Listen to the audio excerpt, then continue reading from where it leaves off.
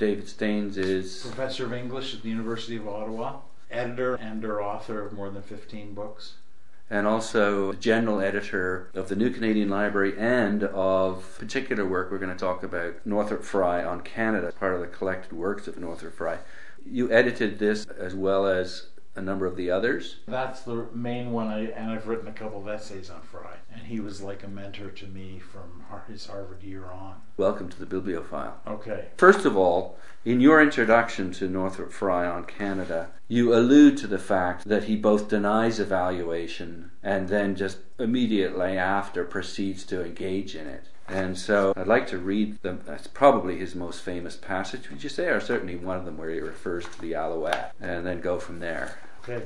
Now, this is Frye writing, and this is the conclusion to the first edition of the Literary History of Canada. The book is a tribute to the maturity of Canadian literary scholarship and criticism. Whatever one thinks of the literature, its authors have completely outgrown the view that evaluation is the end of criticism instead of its incidental byproduct. Had evaluation been their guiding principle, this book would, if written at all, have been only a huge debunking project, leaving Canadian literature a poor, naked alouette plucked of every feather of decency and dignity. True, the book gives evidence on practically every one of its 800-odd pages that what is really remarkable is not how little, but how much good writing has been produced in Canada. But this would not affect the rigorous evaluator. The evaluative view is based on the conception of criticism as concerned mainly to define and canonize the genuine classics of literature, and Canada has produced no author who is a classic in the sense of possessing a vision greater in kind than that of his best readers. Canadians themselves might argue about one or two, but in the perspective of the world at large, the statement is true. There is no Canadian writer of whom we can say what we can say of the world's major writers, that their readers can grow up inside their work without ever being aware of her circumference. Thus, the metaphor of the critic as judge holds for the Canadian critic, who is never dealing with the kind of writer who judges him. So in that one paragraph, he's really contradicted himself. He's basically said of all Canadian literature, it doesn't get to the standard that the great classics get to. That's true. I think Frye was an evaluative critic, because all criticism, whatever you choose to be critical of or to use in your criticism, by choosing that, you're isolating it and giving it some dimension. And if you look at his 10 reviews for the University of Toronto Quarterly for those 10 years, he will talk about books at great length that are very good or very good in his scheme, and then he'll talk about others that are very poor, and he'll say they are poor. He really wants to evaluate, while his general thesis is something that applies to all literature. When he came down to Harvard for me and gave a lecture and talked with the students, I remember that he came back to my apartment on campus, and we had the class of 25 there for lunch, and we just talked, and they asked him certain questions, and he got on the subject of Sinclair Ross, and it was fascinating because he talked about a theme that was in As For Me in My House, and then he said he did this in these short stories, in this book, in this book, in this book, but he did it in As For Me in My House in this particular way. And I realized at that moment that Frye knew all of Sinclair Ross. He had photographic recall of all his works. He isolated his major work to define Ross, which was fine because he knew the rest. And that was his, I think, unique characteristic. He knew everything that he had read, and then took out of that a thesis about a particular book. Which is where evaluative criticism is most valid. Once you've read the whole... That's right. Then you can say what's good and what's not good. And but if you haven't... He had read the whole package. Many of the disciples or people who want to be like unto Frye have read As For Me in My House, and they will deduce that all of Ross is like this. Well, it isn't unless you've read the whole thing. The talk I was giving in Germany this week was about the expatriate writers from Canada at the turn of the 20th century. And I had to read 40 novels by one person in order to say that he didn't talk about Canada there, or he did. And it was exhausting. But a couple of people came up to me at the end and said, wow, you really know your material. And I guess it was self-evident, though I didn't state it, because I had so much of a substance to what I was theorizing about. Well, you're not qualified to say this is better than that unless you've read everything. That's what you have to do, and that's what Frye did par excellence. His University of Toronto quarterly reviews were the whole year in Canadian poetry. And it was the whole year, the good and the bad. And for some of the books he talks about, and they're reprinted in the volume on Northrop, Frye on Canada, they weren't reprinted in the Bush Garden, because the negative attitudes to certain people have to be spelled out in order to contrast them with the positive attitudes. And so I think in those reviews you can see that he was an evaluative critic. And in the passage you read from the Literary History of Canada, it is evaluation. Yes, but what's so interesting is at the beginning of it, he talks about the fact that the authors have outgrown the view that evaluation is the end of criticism. So he's, on one hand, saying, sort of an immature, flawed approach, and yet in the same paragraph, he's sort of broadly dismissing the entire... That's right.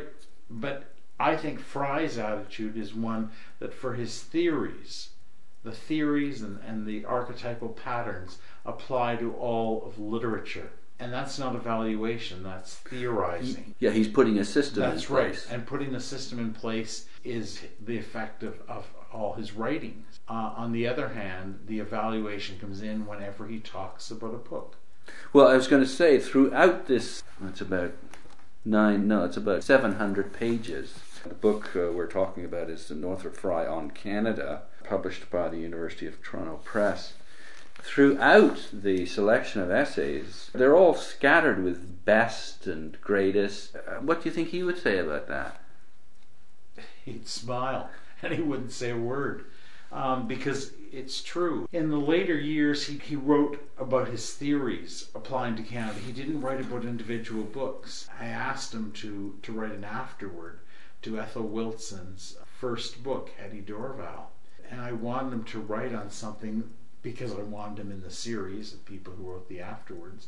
But also I wanted him to say something about Ethel Wilson, because he had never talked about her, and he had never talked that much about Canadian fiction, except in passing. And he agreed to do it, and he wrote a splendid afterword. And it was really significant. But that returned him to a text, and a text that he loved. Do you think a critic writes better on a book they love or a book they hate? I'm one of those people who believes that you don't write on a book you hate. Because if you hate a book, then you've said all you need to say about it. If you love a book and you want to go through it, you can have negative criticisms, but to hate a book is to waste your time. But if other people say that it's great, how's that a waste of time? Isn't that a useful... If all the people say it's great and you hate the book totally, then say something negative, but don't go on at length about a book's badness. That doesn't accomplish anything for the audience or whatever. But if you can come up with a solid argument that deflates... Fine, that's your business. And isn't that what evaluative criticism is all about, is the engagement between love and hate? Yeah, but I believe criticism should, first of all, in book reviewing, and I edit the Journal of Canadian Poetry, and I say to people, you have to say what the author intends to do, what he does, and then stand back and show how he fails, if he does fail. Mm-hmm. But you have to begin by saying what the book is about, what it's doing. And what you think that the author's intention is. Yes, and then pull back and say what you want. Mm-hmm. But you don't go in by saying, I hate this book so much. It's true of Broadway criticism. The critics of the New York Times who have such power with the new shows, if you read a review by, let's say, Walter Kerr, who was sort of the great critic, it's always positive. And then at the end, he pulls back and says why it doesn't work. You read criticism now, and it begins by saying, I hate this play. The problem is people don't read on after that. You don't get them into the review. You don't get them into the process of reviewing. You have to invite the reader in with you and then hold back, but you've got to invite the reader in. If you want them to read what you have to say. Exactly. That's one of the problems. And Frye never says, I hate this. In the Busch Garden and in the reviews that are in here and their completeness, he'll stand back and say these are bad books. But he does this at the end of the review, highlighting what the important books are in that year. And then he says the negative things about these minor books. And so when the Busch Garden came out, they eliminated all the minor books of each of the reviews. And that seemed fair to that book. But it isn't fair to Frye's whole evolution as a critic. One of the criticisms of Canadian criticism is that there is a lack of evaluative, aesthetically based criticism versus boosterism, a national pride in what we produce. As I call it. Right. Would you say that there's been a lack of evaluative criticism in this country? Yeah, and there's been a lack of evaluative criticism and a fear of it. A fear that it might not stand up to our highest standards. But our highest standards are fine now. I hate to say this here, but the fiction being written in Canada per person for our size is the best fiction being written now in the English-speaking world. And I don't say that often, but I say that when I'm outside the country, and I have no criticism of this at all. If I say it here, people will say, well, you only say that because you're Canadian. No, I don't say it because I'm Canadian.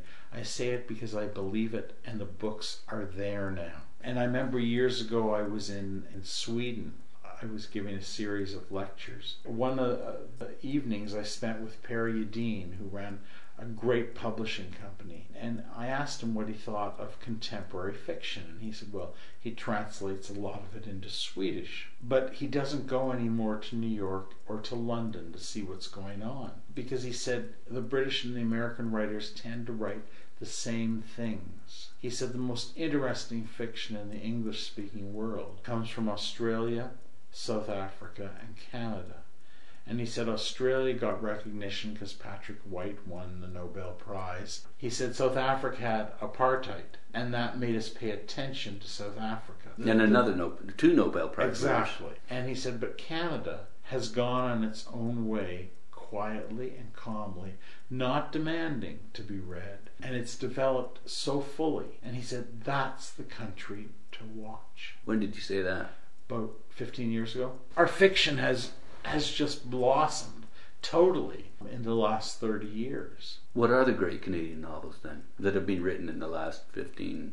I think anything Alice Munro writes is incomparable. And I think her last volume, Too Much Happiness, is perhaps her best. Very bleak portraits, but very powerful, very unnerving. I think Rohinton Mystery and his 3 novels and his 1 collection of short stories are very, very strong. I think A Fine Balance is a book. I've taught it, I've reread it 3 or 4 times, and it's incomparable. I think there are other writers. I think Atwood is very fine and writes powerful novels, is a first-rate and remarkable poet. And you can go on from there to Michael Ondaatje and so many others. Robertson Davies was very, very powerful, but he was very, very popular in the States and in England. I think because he gave a portrait of us that was not what we were, but what the English writer wanted us to be. And so I think he catered to that, and very powerful too. But he was more English than the English, wasn't he? Yes. So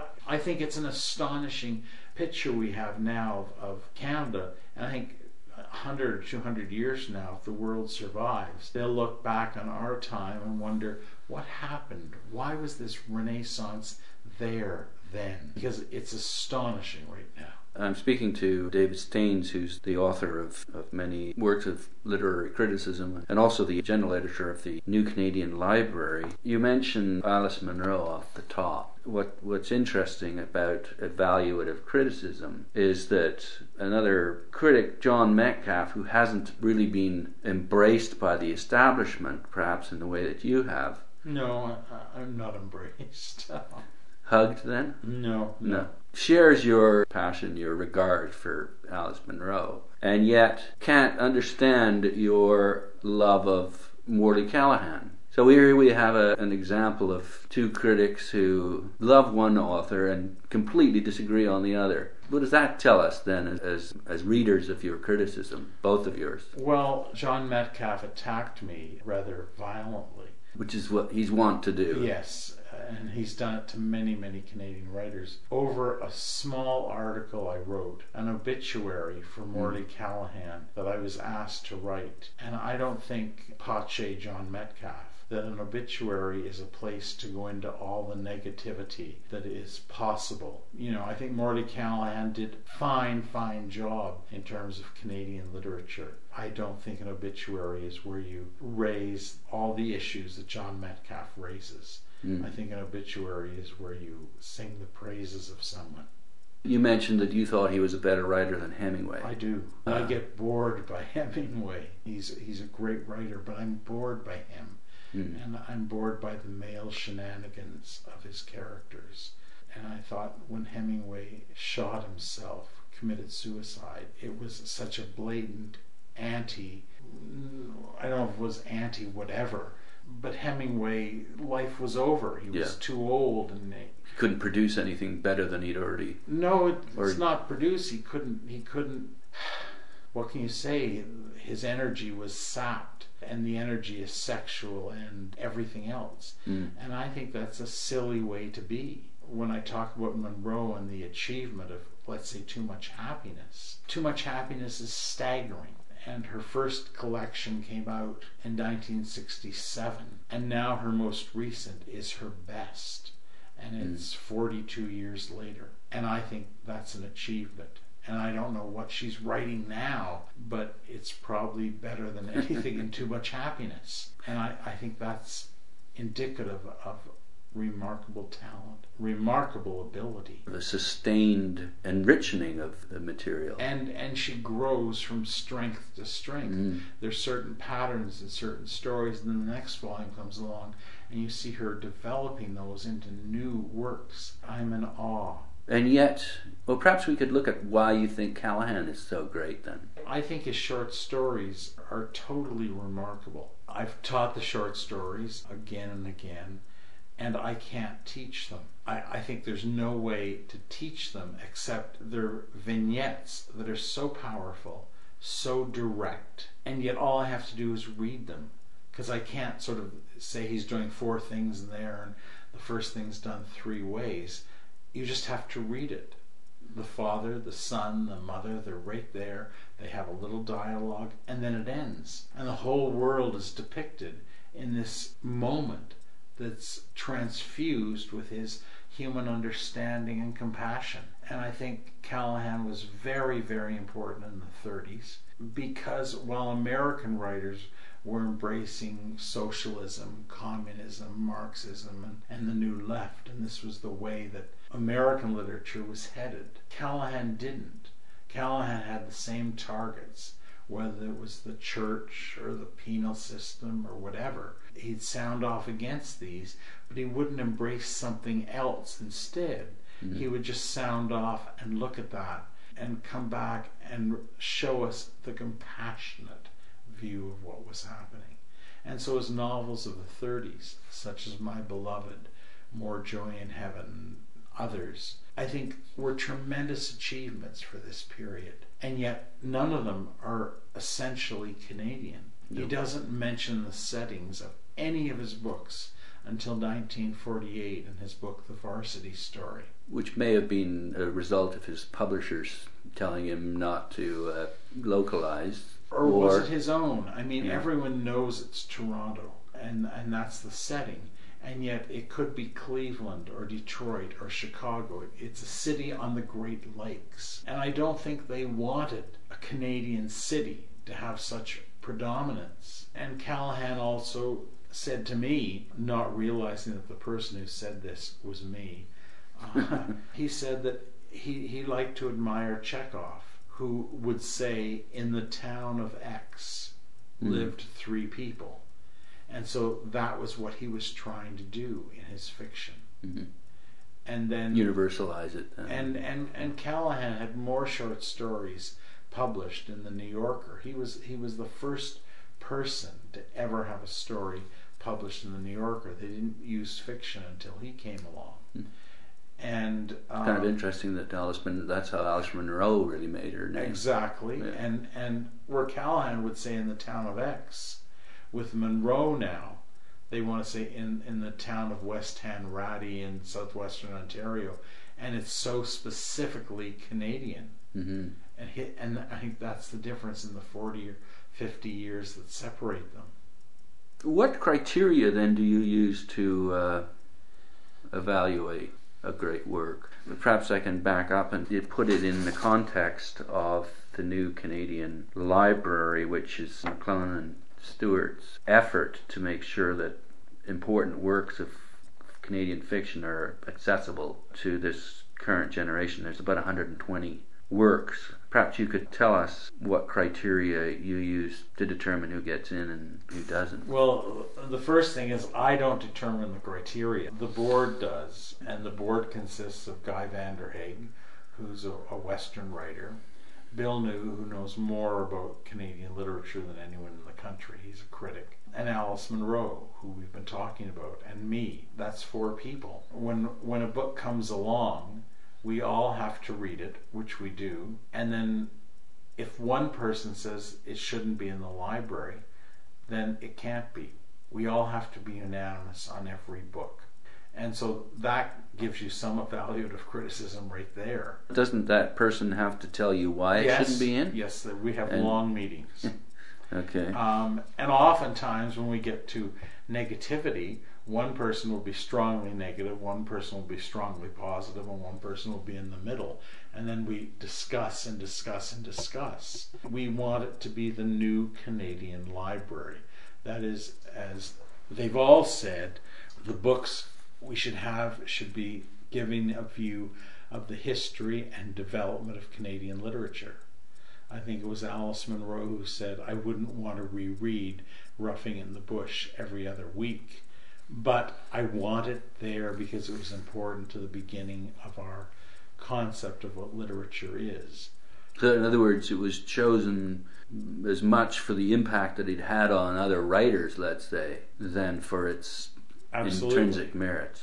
Or certain books there are chosen because of their intrinsic merits. Mm-hmm. Sheila Watson's fiction is there because of its intrinsic merit. And we put those books in because we believe that. But it's not a canon, as people want to say. Mm. It's just the books we could get. The rights to. Okay. Malcolm Ross, when he began the series in 1957, had gotten the rights to these books. And many of the books he chose at that point were very, very good and weren't known in Canadian literature circles. And there were no other series. Now, if I go after a book, the other publisher doesn't want to give it up because he or she thinks there's something in this book that must be important, so I have to reprint it. They have to, not you. And I say to them, no, you don't have to reprint it because it's not going to make money. We just want it there. In some ways, I have many of the books that I wanted. In other ways, I don't, because there's all these other publishers nowadays. Well, yeah, I mean, there's the glaring omission not a glaring omission, it's not a omission, but I mean, before I knew that, I was wondering why Solomon Gursky wasn't. He's not there because Solomon Gursky is owned by Penguin, and Penguin won't give us the rights. Right. So there's 9 Mordecai Richler titles here. Which it says enough in itself. And we can't get Solomon Gursky or Barney's version. Those are the last 2. Okay. You haven't really told me what criteria, though. I don't know if you want to get into that. I don't know. It should be a story well told, and beyond that you can make your own mind up. I mean, it shouldn't be something of 250 pages that after 50 pages you're throwing the book across the room. You should want to read it. It should be a story well told. And then beyond that is what we discuss. And the discussions are long and laborious, and they're behind closed doors, and no one from McClellan Stewart is there. So often the books we're leaving out are books by McClellan Stewart. And some of the books we want in are books that we can't get. That's the perennial problem. Just getting back to Metcalfe for a minute, he talks about the fact that if you are calling Callahan great, then what word do you use for Monroe and some of the other She's writers? Great too. Is this a personal differentiation, or is it... Let's put it this way. There are books in the New Canadian Library that I think are important. I don't think they're great. And we've taken about 20 books out of the series. I mean, there were 220 books when I took on the job. And so we went through each one of them, and we kept about 60. Over the years, we found more and more and more that we wanted, that we get the rights to, etc. And now it's up to about 120. We decided to go through a couple of years ago and take out the ones that hadn't sold at all. People think this is a gold mine. It isn't a gold mine at all. And so we looked at all the books, and I talked to each one of the members of the board privately and separately. And we took about 20 books out that should have been taken out, because after 20 years they hadn't sold more than 10 copies. Do you have any titles? Well, you can find them for yourself, but there are books that we really wanted that were really important, and they sell on average minus one copy a year. So it's a heroic venture by McClellan Stewart to keep all these books in print. And I knew when I took it over and did a lot of searching through, there were certain titles that were still in their first printing, and this was 30 years after. And I thought, oh, this store has a first printing, I want to keep that for myself. And then I realized the first printing was what was in the warehouse 30 years later. That does tell us something about how Canadians respond to their own literature. And again, speaking from the perspective of a collector, you look at the works of Morley Callahan and you put the price of a first edition of Callahan up against the price of a Hemingway. Now, granted, they've got 10 times the population, but That's right. Still, it's a great deal more than 10 times the price that you pay.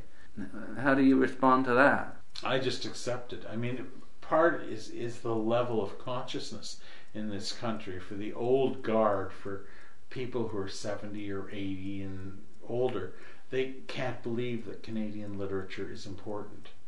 They really can't. Well, it's a sort of inferiority complex. And they want to believe that you're studying it or you talk about it because you want to bolster our sense of self. No, we talk about it because it's very good literature. And so the old guard you can't change, and there are vestiges of this in some younger people too.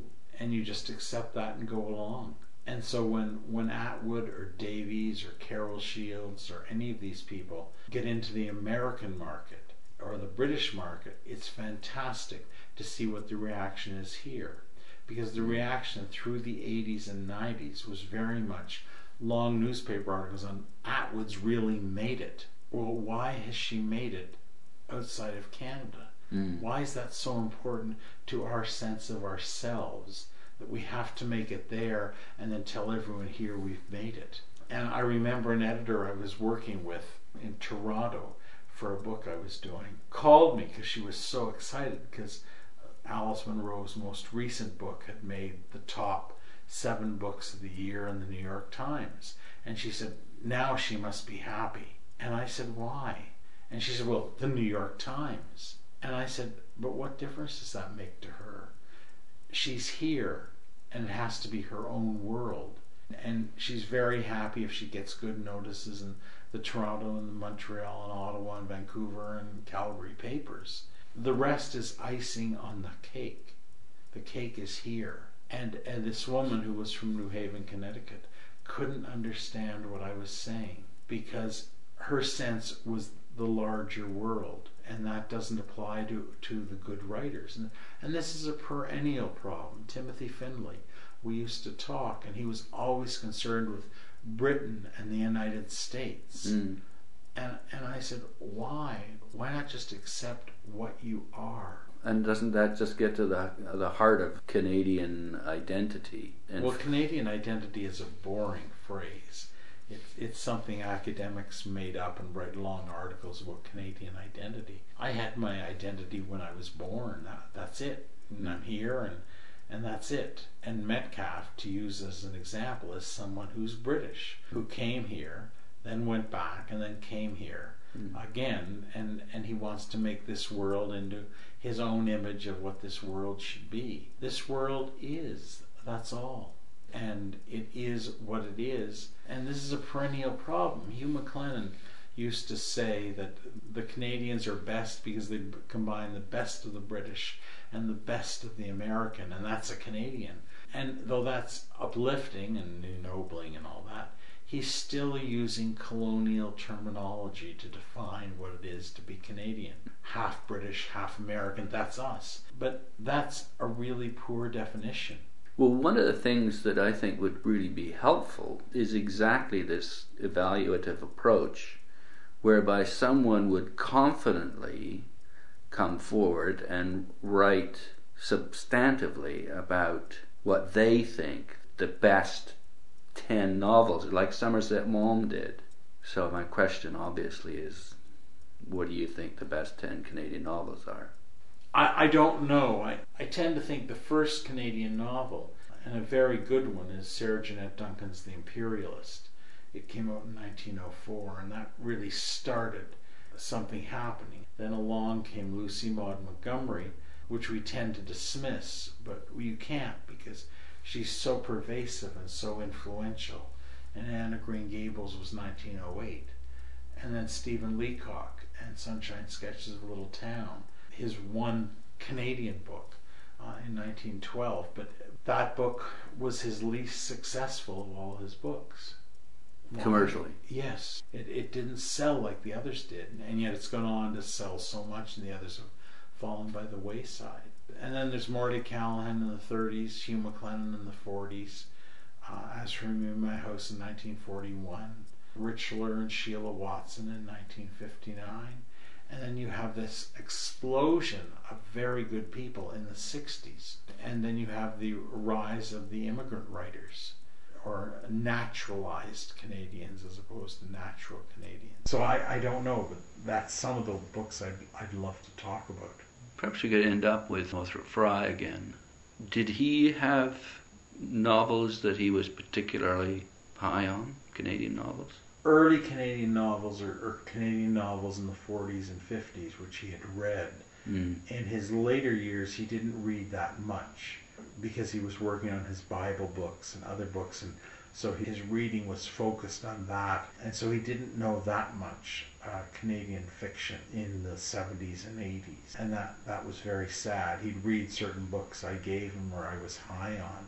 So he didn't really have a canon, although you do classify him as an evaluative critic. Yeah, and I classify him, I've written this in an article, as perhaps the first major Canadian writer, a Canadian author. He talks in literary history that there's no one whose writing evolves to that degree that people are taken out of themselves into his or her own world. And I think that may be where Frye resides.